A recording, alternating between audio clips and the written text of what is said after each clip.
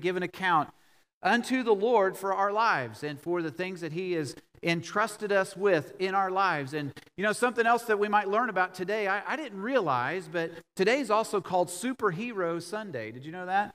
Superhero Sunday was enacted by or put into play by President Ronald Reagan, and it was in honor of single parents. And it's the purpose behind it is to call attention to the fact that there are a significant number of single parents in our communities and all around our nation, and who obviously spin a lot of plates and carry a lot of responsibilities and don't have necessarily someone to share that with. It's a burden of my own heart, and so I wanted to mention that with you today because it's something that God has really allowed me to look into and peer into different situations in the last several months, and tenderize my heart, but also to open my eyes to the opportunities for ministry and what that might look like for One Community Church and our responsibility in our own community. And so today is interesting, the text and what we're going to be studying about, because it goes hand in hand with that. I don't know if you realize, but in our nation today, there's about 34% of households that are single-parent households. 34%. That's a significant number to realize. 1 out of every 3 homes would be in a single-parent home. And any of you that are in this room today, single-parent, would totally understand the difficulties and the challenges and the gravity of that by whether you became a single-parent through becoming a widow, or whether it was by divorce or abandonment or something else. Nevertheless, the reality of single parenting is quite challenging. There's so many opportunities for ministry with that because it becomes a place where, as a church, we can provide mentorship. Sometimes we provide things that are very physical and very real. And I hope you'll listen careful today, because the message of the hour here is in regards to our stewardship and our management of another mystery. We're studying the mysteries of the New Testament, and the purpose of our study comes out of 1 Corinthians chapter 4. This is the why. 1 Corinthians chapter 4 verse 1 says this: "Let a man so consider us as servants of Christ and stewards of the mysteries of God. Moreover, it is required in stewards that one be found faithful." Well, it is important for us to not only be stewards of those mysteries, but we better know what they are. And so that is what we're studying right now. There's 7 mysteries specifically mentioned in the New Testament. And so we're going to take our time to learn about each one of those. If I'm going to give an account for them, I want to know what they are and the implications of each one of them. And so today we will examine another one. Last week we were able to study the mystery of Christ in you. And that was a mystery, again, using the term mystery in the Bible means a truth that has been there all along but revealed now.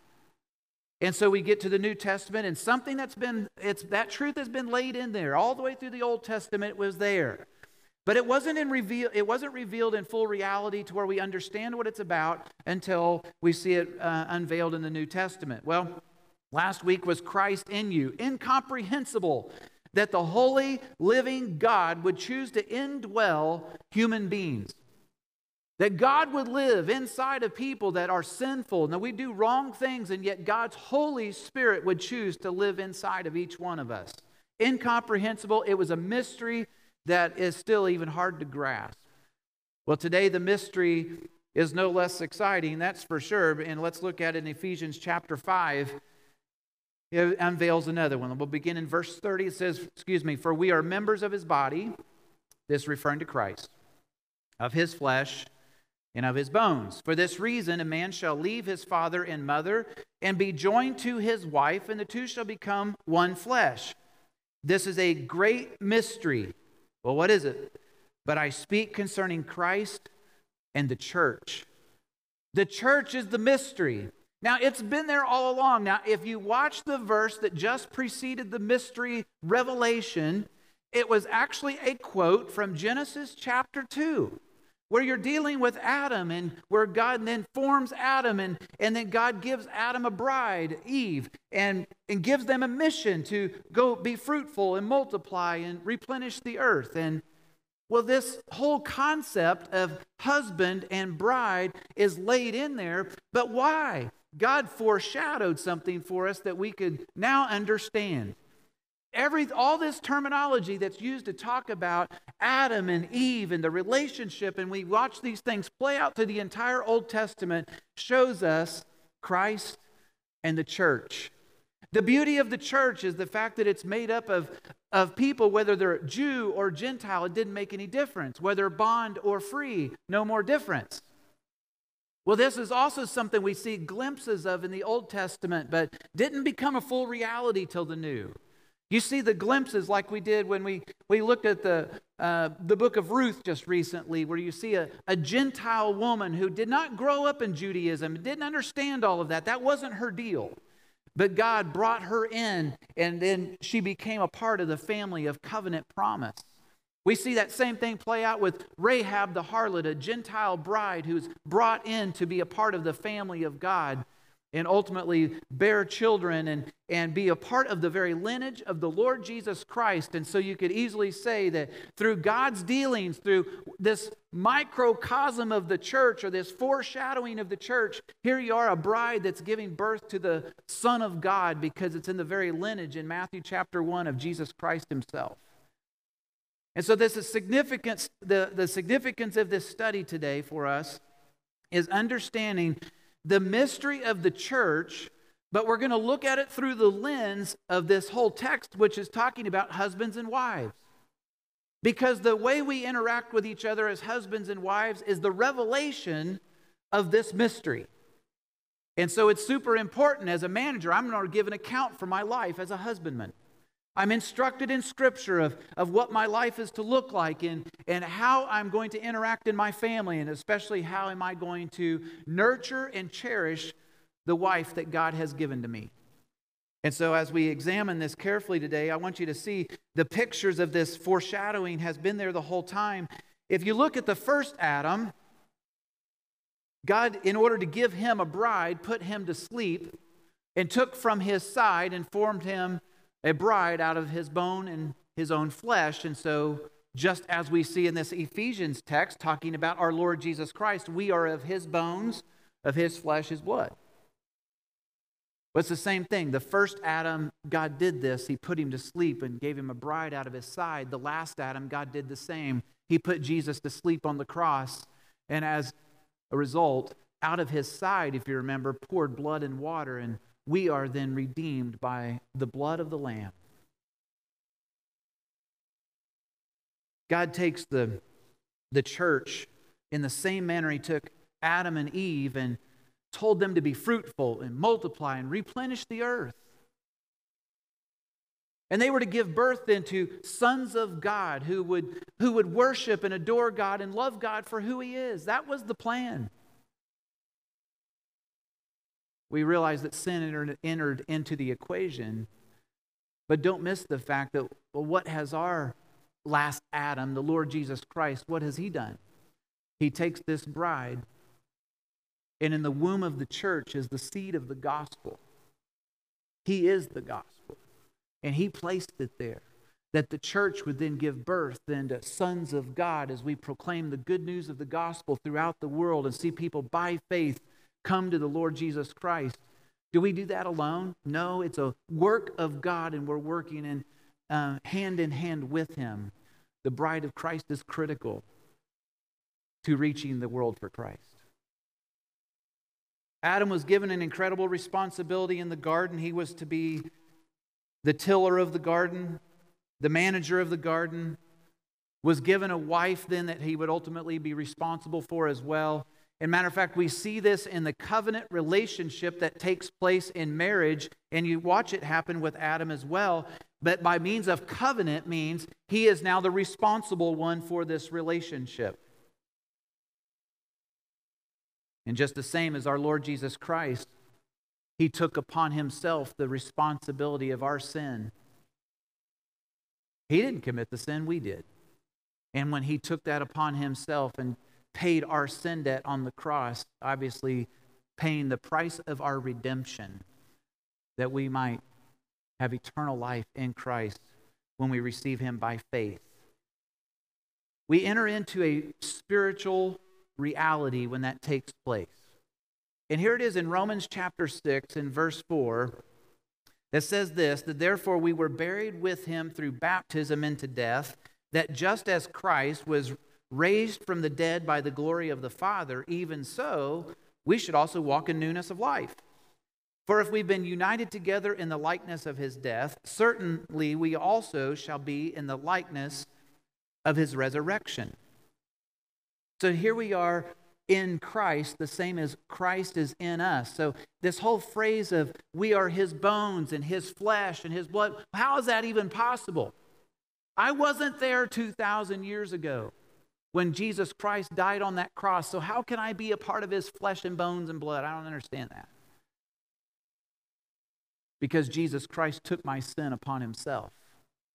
By faith, when I'm trusting on the Lord Jesus Christ, my old self, my old man is dead with Christ.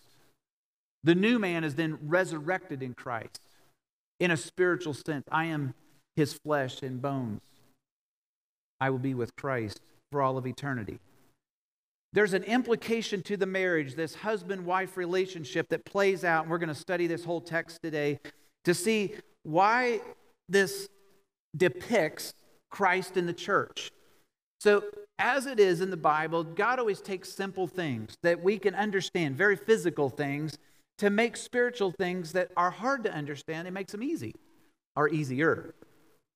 If you remember how Jesus always taught, he would be walking along and using something very physical, maybe a fig tree, or an olive branch, or it was a field, or it was a rock, or it was cattle, or something, but he was always using physical things to teach a spiritual reality so that we can understand.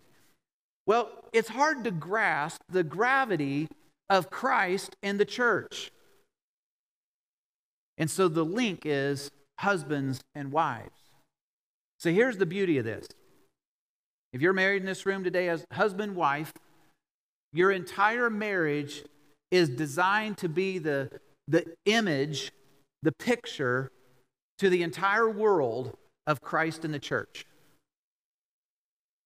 Obviously, that's a tall order to live up to. But this is the instruction we've been given, in which I will be held accountable. Let's look back in Ephesians chapter 5, in the verses that preceded and led up to this so we can understand. Verse 22 said, "Wives, submit to your own husbands as to the Lord. For the husband is the head of the wife, as also Christ is the head of the church, and he is the Savior of the body. Therefore, just as the church is subject to Christ, so let the wives be to their own husbands in everything." The husband now, if you'll notice, I'll jump to the wives in just a moment, but the husband is the head of the wife, as Christ is the head of the church. He is the Savior of the body. Understanding covenant relationships, always get this. This has nothing to do with him being the king or the tyrant or the bully of his house. That's not what that means. It means he is the responsible one for his home. And as the responsible one, he has this responsibility to nurture and to care, and he's to be like Christ, which means to be firm and fair at the same time. He's like Jesus, where he is the lion and the lamb. So he can do both of those at the same time. This is a tall order for the men.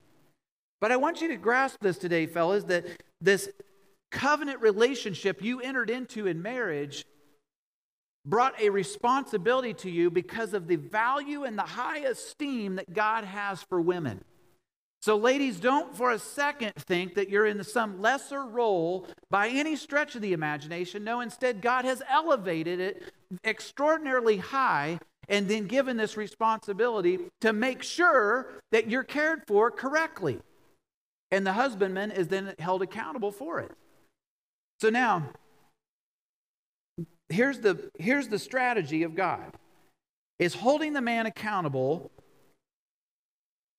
And I want you to see this in Genesis chapter 3, verse 8, where Eve is the one that messed up, right, in the fall. Adam does too, but didn't she eat the fruit first? Yeah. So it would seem, why wouldn't God come looking for her? Because after all, she messed it all up. But I want you to notice in Genesis 3, verse 8, after they had both sinned, Adam and Eve both, and they heard the sound of the Lord God walking in the garden in the cool of the day. And Adam and his wife hid themselves from the presence of the Lord God among the trees of the garden. Then the Lord called to who? Who did he call to? He called to Adam and said to him, "Where are you?" He called out to Adam. Who was the responsible one? It was Adam that was put in the place of responsibility. You know, men, we all recognize this. We were given charge and responsibility of our home, quite frankly, as you were in the pursuit of your wife. You began to pursue after her. The Bible describes how a man takes a wife. If a man finds a wife, he finds favor with the Lord. He found a good thing. So there's a pursuit that's taking place here. It's the man who asks, usually, in this case, it's the man who asks for the woman's hand in marriage. He's the one that bows down the knee, right, and asks her to marry him. He promises he's going to take care of her. She's the one who will leave her parents, and especially her father, who has been her covering and her protection. She will leave that, trusting him to be the caretaker and provider for her and to be the nurturer. You know, we just finished studying recently the book of Ruth. And if you remember how she desired to be redeemed, there was something in her that she wanted a husbandman, someone that would take care of her and nurture her for the rest of her days. We saw the same thing take place in Scripture, the way God even provides for widows. I want you to catch the esteem God places here for women. Because God's designed it for a woman to desire to have someone take care. That is true. God's provided for the person to take care. But what if someone becomes a widow? The Bible describes in 1 Timothy 5 that a widow who is a widow indeed, and there's some qualifications for that, but she would be brought into the care of the church. The church would then be responsible for her to make sure that woman for the rest of her days is being taken care of correctly. So why do I mention that? Because I want you to catch the high esteem and the high value that God has placed upon women, and then has instructed men, if you take a woman to be your wife, the high value and high responsibility that has been placed before you in the covenant relationship that you have engaged into, and now you are accountable to the Lord for that. Wives are then given instructions to submit. Wives, submit unto your own husbands as unto the Lord. Well, it's placing yourself under the hand of care of this individual. We've talked before, the word submit in our culture sounds so negative because it sounds like doormat and someone getting tread upon. That is not the biblical term for that at all. Because we are to submit ourselves unto the Lord. And the Lord doesn't tread us. That's not his deal at all. Instead, I place myself under his care, for his protection, for his provision. I'm trusting in his direction and his way. Well, what becomes the challenges in all this, of course, is, well, sometimes men are not always trustworthy, and they certainly sin. We're not like the Lord Jesus Christ, who's perfect, and we don't do everything right, which makes it very difficult in the area of submission. Well, I got to submit to that. What are you talking about? And so it creates some resistance there that it becomes very challenging. It's part of the faith journey for women just as much as there's a faith journey as being a husbandman. I want you to catch today, though, one of the significant things in the Bible you can't miss. God's design with this husband-wife thing is so significant because it depicts Christ in the church. Well, obviously, we have an enemy who hates that. And so the enemy of God, Satan himself, opposes the very relationship of marriage. Because if he can fracture that or break that, then he can use that to leverage against other things in culture, but also to mock the Lord. That's the goal.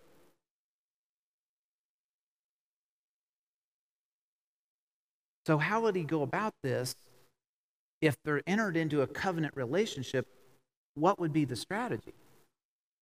Well, immediately in Genesis chapter 3, if you watch what happens, the attack came on Eve. It did not come on Adam. The opportunity was there to have pursued him and try to trick him into doing something. That didn't happen. Instead, the pursuit was to deceive her. Well, how did he go about it? Well, the deception was to get her to believe that maybe God wasn't telling the truth. And so shifting the words that God said. But the real attack, if you watch, is really on the identity of who she is with the Lord. Now, if you watch this in Genesis 3:5, it says, "For God knows that in the day you eat of it," meaning the fruit of that tree, "your eyes will be open and you'll be like God, knowing good and evil." Now, here's the situation. She sees that fruit, that it would be good for her to eat. She wants to take it. But what is the bait? That if you'll eat this, you'll be like God. Guys, she already is. She was created in the image of God. But the attack by Satan was this, to get her to believe the false identity that you're missing out on something and that God is holding back on you on something and he doesn't want you to be like him. Well, she already is like him. But he's tricking her on her identity, so that becomes a very easy area of attack. It is why security in a husband-wife relationship is so critical. Because the woman is now entrusting her husband for his care and protection and provision and his nurture and to be cherished by him. If she's putting herself in the place of trust there, that is her. She's secure in that relationship. So if I'm the enemy, I'm going to blast away at that to try to ding up the trust, break the security, question the identity, cause everything to become unstable, because then what will happen? Well, what happened to Eve? She went rogue. She went off and did her own thing and stepped outside of what the Word of God said. Now she eats this fruit. Sin happens. But also Adam he's just standing off and doing nothing about this and watching it all go by. That's a whole subject for about 3 minutes from now. But there's a huge challenge that comes in this for any woman sitting in the room, and I understand. My wife is married to a man who is not perfect. And I know that. Jesus is. To submit to Jesus, man, he does it all right. But I don't. But Amy's still going to have, by faith, going to trust me to guide and to nurture and to protect and to do things right. But sometimes I still sin, and she doesn't submit unto my sinfulness, but she still submits unto me as her husband, placing herself under the care, not for me to tread over her. No, that's not the objective. But she's placing herself in a position of trust that he is going to nurture and care, and he's going to follow the Lord, and he's going to do the things that he's supposed to do. Sadly, I don't always do that. Does it change the directive of Scripture just because I don't do my part? No. No more than it changes my directive to love my wife if she's not being very lovable. The directive stays the same. Now, here becomes the challenges. We struggle sometimes in submission because, well, men aren't perfect. And therefore, there's a resistance that comes, sometimes out of even our backgrounds, might have shaped some of this resistance. It might resist through an independent spirit, kind of a survivor mentality, because, well, maybe you grew up in a home where your father figure may not have been there. Your mom had to struggle through a lot of things, and you've been groomed in the idea of survivor. And so it's very difficult to submit or to place yourself under the care. It's like, well, I trust only sort of, but I'm going to take care of myself and make sure that I'm being cared for very well.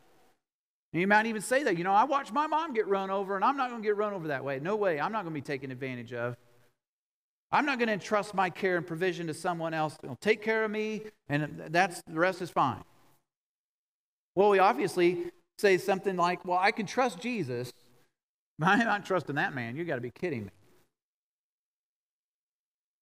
But now I'm not talking here, guys, about the issues of abandonment and abuses in relationship. That's another story here. There are times that you get away from that, and I get that. We've talked about those things before. But in a home where there's just a relationship that's taking place, and we're not talking abandonment, we're not talking abuses. There's a relationship that's a covenant relationship where the husband is to love his wife and nurture and to care, and his wife is to come underneath that, submitting unto that and following in that. Does that sound like a lesser role? Well, yeah, it means follow. It means, well, now wait a minute. If you see the overarching umbrella of the way God's designed this, who's the head of the whole relationship? Christ. Who's under that? The husband. Who's under that? The bride. You know what's beautiful? The layers of protection that God has intended for the woman because he esteems her so highly.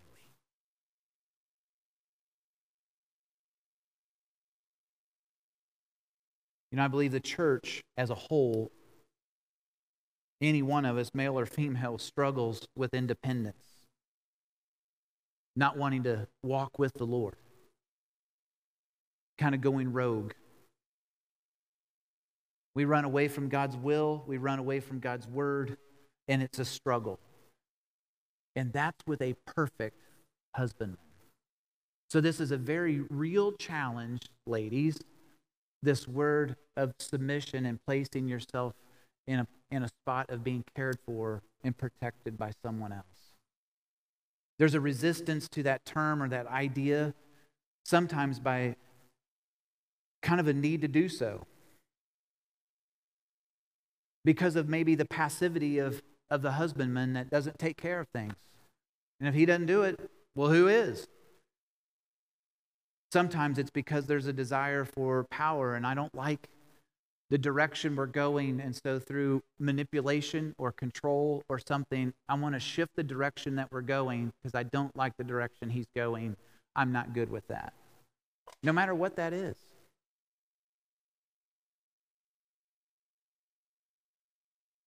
Wives, submit unto your own husbands. That means it's not to every man, it's your own husband. As unto the Lord. That doesn't mean you follow your husband into sin. You're submitting to him as unto the Lord. And the husbands are instructed, husbands, love your wives. In verse 25, just as Christ also loved the church and gave himself for her, that he might sanctify and cleanse her with the washing of water by the word, that he might present her to himself a glorious church, not having spot or wrinkle or any such thing, but that he should be holy and without blemish. So husbands ought to love their own wives as their own bodies, and he who loves his wife loves himself, for no one ever hated his own flesh, but nourishes and cherishes it, just as the Lord does the church. Now, if you'll notice the action words in there that a husbandman is instructed into, it's about loving, and he's sanctifying or cleansing, and he's presenting something to himself here. He's nurturing, he's cherishing something. These are proactive action words, which might derive part of the challenge. Our Lord Jesus Christ gave his life, we know this. Jesus was the proactive one. He gave his life a ransom for many. We know that he is the one who, out of love, went to the cross to pay our sin debt. Long before I ever knew anything about him, he already had taken care of business. But he was the proactive one. But if you watch what happens here of a husband giving himself that he might sanctify and cleanse her, that he might present her as a glorious one, that's what the Lord is doing with all of us. He cleanses us with the washing of the word because we get spotted and messy in the world. And so he cleanses us of all unrighteousness by the washing of this truth.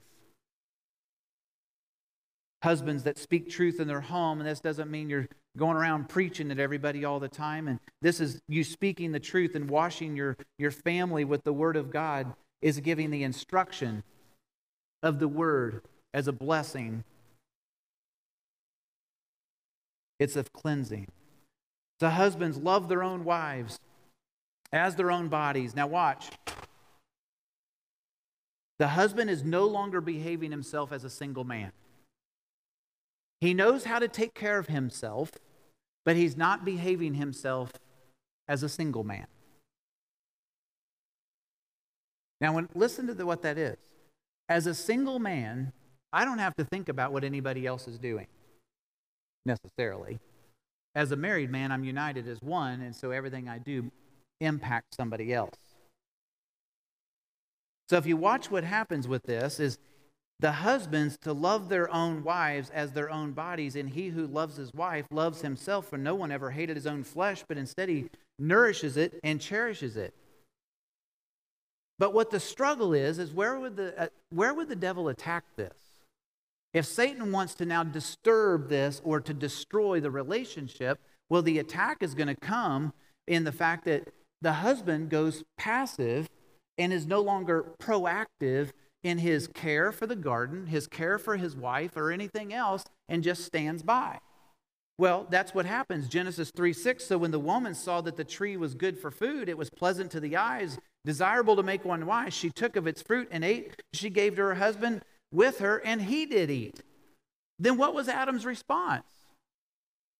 Well, verse 12 in Genesis 3 says, then the man said, well, the woman who you gave to be with me, she gave me of the tree and I ate. It's her fault. And he instantly wants to pass the buck that now God did something wrong. You gave me this woman, I was doing fine until you messed me all up with her. And he didn't want to take responsibility, but yet he'd entered into this covenant relationship where he is now responsible for her, but he went passive. I believe in our nation today that there is a plague of passivity with men. And what does it look like? When there's a passivity with men, men will stand by waiting for something to happen and not engage it. There's no proactivity. They're not thinking in advance. There's no plan. As a result, women who desire to be nurtured and to be cherished and to be loved and to be cared for, well, that goes idle. There's a desire for women often to say, I just want my husband to get engaged and to be a part of raising our kids and taking care of our kids. And I always have to ask and always having to promote and always trying to get them to get involved with that. And there's a lack of proactive love and nurture and care. And where do we get this from? Well, it's our sin nature. And we have to recognize it's real.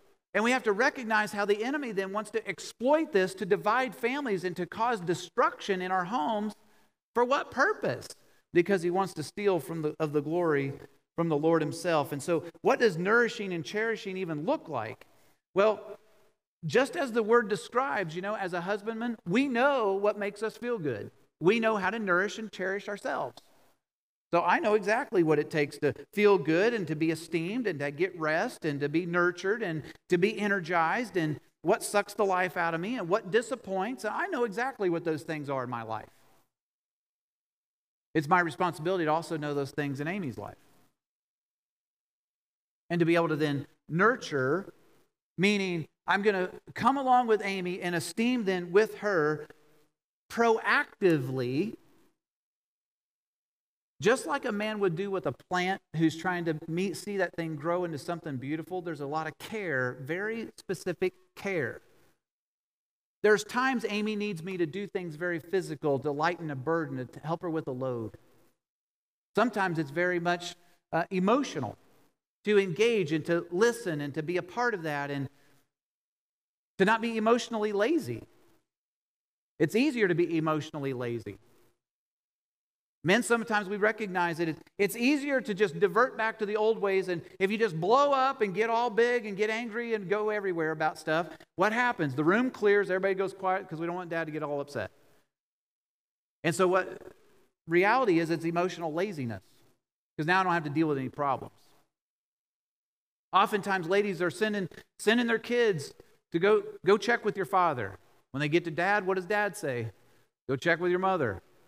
And kick them right back. No, often what's happening there is the wife is trying to get the husbandman to lead in the home with the spiritual things that are taking place there, and men will kick it right back and put another burden in a place that it wasn't intended to be. Men, when we go passive and we don't engage, it means we're not nurturing and we're not cherishing. There's often a lack of provision, there's a lack of protection, and then all of a sudden it creates an environment of, I have to take care of myself. I don't trust. Why do we mention all this today? Because God has esteemed the value of ladies so highly. If you watch this play out in 1 Peter 3, husbands likewise dwell with them and with understanding, giving honor to the wife as to the weaker vessel, as being heirs together of the grace of life, that your prayers may not be hindered. And here's what God does. Give honor, giving the esteem, treating with high value and high respect. And God had set this in order from the book of Genesis. Why? Because it's this incredible mystery of Christ and the church. And the husband-wife relationship then puts on display Christ and the church so that the world can see, that's the reality of that relationship. Is it a struggle? Of course it is. How do we go about this in a way that would bring honor and glory to the Lord? Well, Ephesians 5:32 summarizes it. This is a great mystery, but I speak concerning Christ and the church. Nevertheless, let each one of you in particular so love his own wife as himself, and let the wife see that she respects her husband. And here's where we finish today. Let each of one of you love his own wife. Well, what does that look like? It looks like Christ, who gave his life for the sake of the church. He's no longer one, independent. No, now it's the body, a union, a covenant relationship. It's the nurture and the care and the cherish because God has entrusted and given responsibility to something. It is to meet needs that are physical. It's meeting needs that are emotional. It's to come alongside. It's putting the areas of protection in. It's engaging emotionally. Like, well, how in the world do you do all that? This is the beautiful part. With Christ in you, you are empowered to care for the bride the same way Christ would care for the bride. If you do not have Christ dwelling in you, you will try your best to be a great husband and come up short. Because our fleshly nature is to go against God's way and be very selfish. It's the battle we fight every single day, even as a Christ follower, is selfishness. Husbands, love your wives, and wives, see that she respects her husband. You know, sometimes husbands aren't always respectable, and this is the faith journey. Is choosing to respect in the name of the Lord Jesus Christ as serve as unto the Lord. And here's what's beautiful about this, is it puts on display Jesus Christ the Lord. If I could help you see one thing specific today, there is an immense attack on the family structure of husbands and wives because it has such an impact that goes in all directions with our children. It goes into areas that are obviously with school systems and government and every other direction. But at the end of the day, what is it that God was doing? The husband-wife relationship is to bring glory and honor to the Lord Jesus Christ. As a husband, I'm a manager of this mystery. What does that mean? That means I will give an account to the Lord someday for my role as a husband. I don't give an account for Amy in terms of her role as a wife. She will do that. I give an account for myself as a husbandman at the judgment seat of Christ. And there will either be reward there for that responsible covenant relationship that I entered into and made promises unto, or I will lack reward. So here's my encouragement to you today. Husbands, love your wives. And wives, see that you respect your husbands. Let's bow our heads together and contemplate this for just a moment.